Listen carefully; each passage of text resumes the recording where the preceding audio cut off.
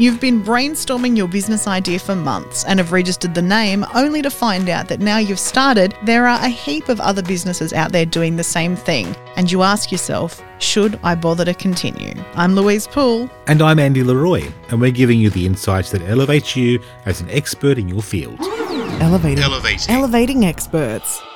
Should I bother, Andy? Of course you should, Louise. Business thrives with healthy competition, and I'll bet that even though there are a dozen businesses offering the same service, each one is doing it a little bit differently. Spot on. This is where the concept of a unique value proposition comes into play, and it takes just a bit of teasing out. Let's play. Okay, so let's take the example of Jules, a soap maker. He makes some beautiful soaps, but sometimes feels like his product has trouble getting seen. There are lots of people out there making what Jules makes, especially big, well-known brands who have soap as one of their mainstay products. But Jules has got something that the others don't have. What's that? Imagination. Ah, yes. While there are lots of soap makers putting specialty soaps into the market, like goat's milk soap, Therapeutic essential oil soaps. organic, vegan soaps. Hang on, you can't eat soap. Veganism isn't just about what you eat, but that's another episode. Right.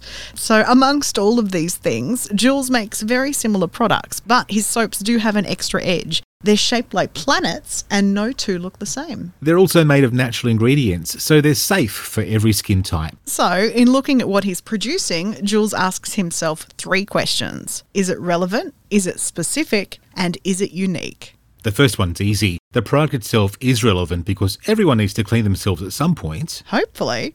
And soap is a great way to do that. Next, specifically, it could be classified as a novelty item because it's shaped like a planet, so it stands out from the other soaps on the market. Jules knows his soaps are unique, not only because they're nice to look at, but they're fine to use on even the most sensitive of skin because of their natural composition. Suddenly, Jules has something different to say about what he makes. He started sharing fun facts about the universe on his social media page, and people really started engaging with it. This gave him some new ideas to try in his next batch. Jules had his product certified as hypoallergenic and started a fun range for kids with sensitive skin. And it wasn't just the kids who appreciated the wild designs. Best of all, Jules found an export market for his special soaps and started distributing his own special brand across the globe. All because he took the time to identify what his unique value proposition is. Soap is one thing, but this concept can apply to any product or service. So let's revisit the basic points. We'll also leave some links and resources in today's show notes. If you've reached the point of why should I bother, then take a step back and look at how you do what you do differently to other people that are in the market. First, look at your service from your customer's perspective. How will it help them? Next, get specific. What's a concrete way that your product or service helps someone to solve their needs? Finally, what's unique about your product or service? What's that special something that will make people choose you over the next person? Next time on Elevating Experts, the importance of colours and fonts. Elevating Experts with Welcome Change Media, giving you the insights that elevate you as an expert in your field. Mondays, Wednesdays and Fridays.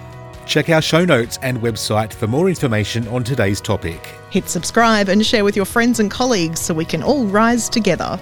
For a tailored solution to help with your branding goals, contact us today via welcomechangemedia.com.au. Elevating Experts is a Welcome Change Media production.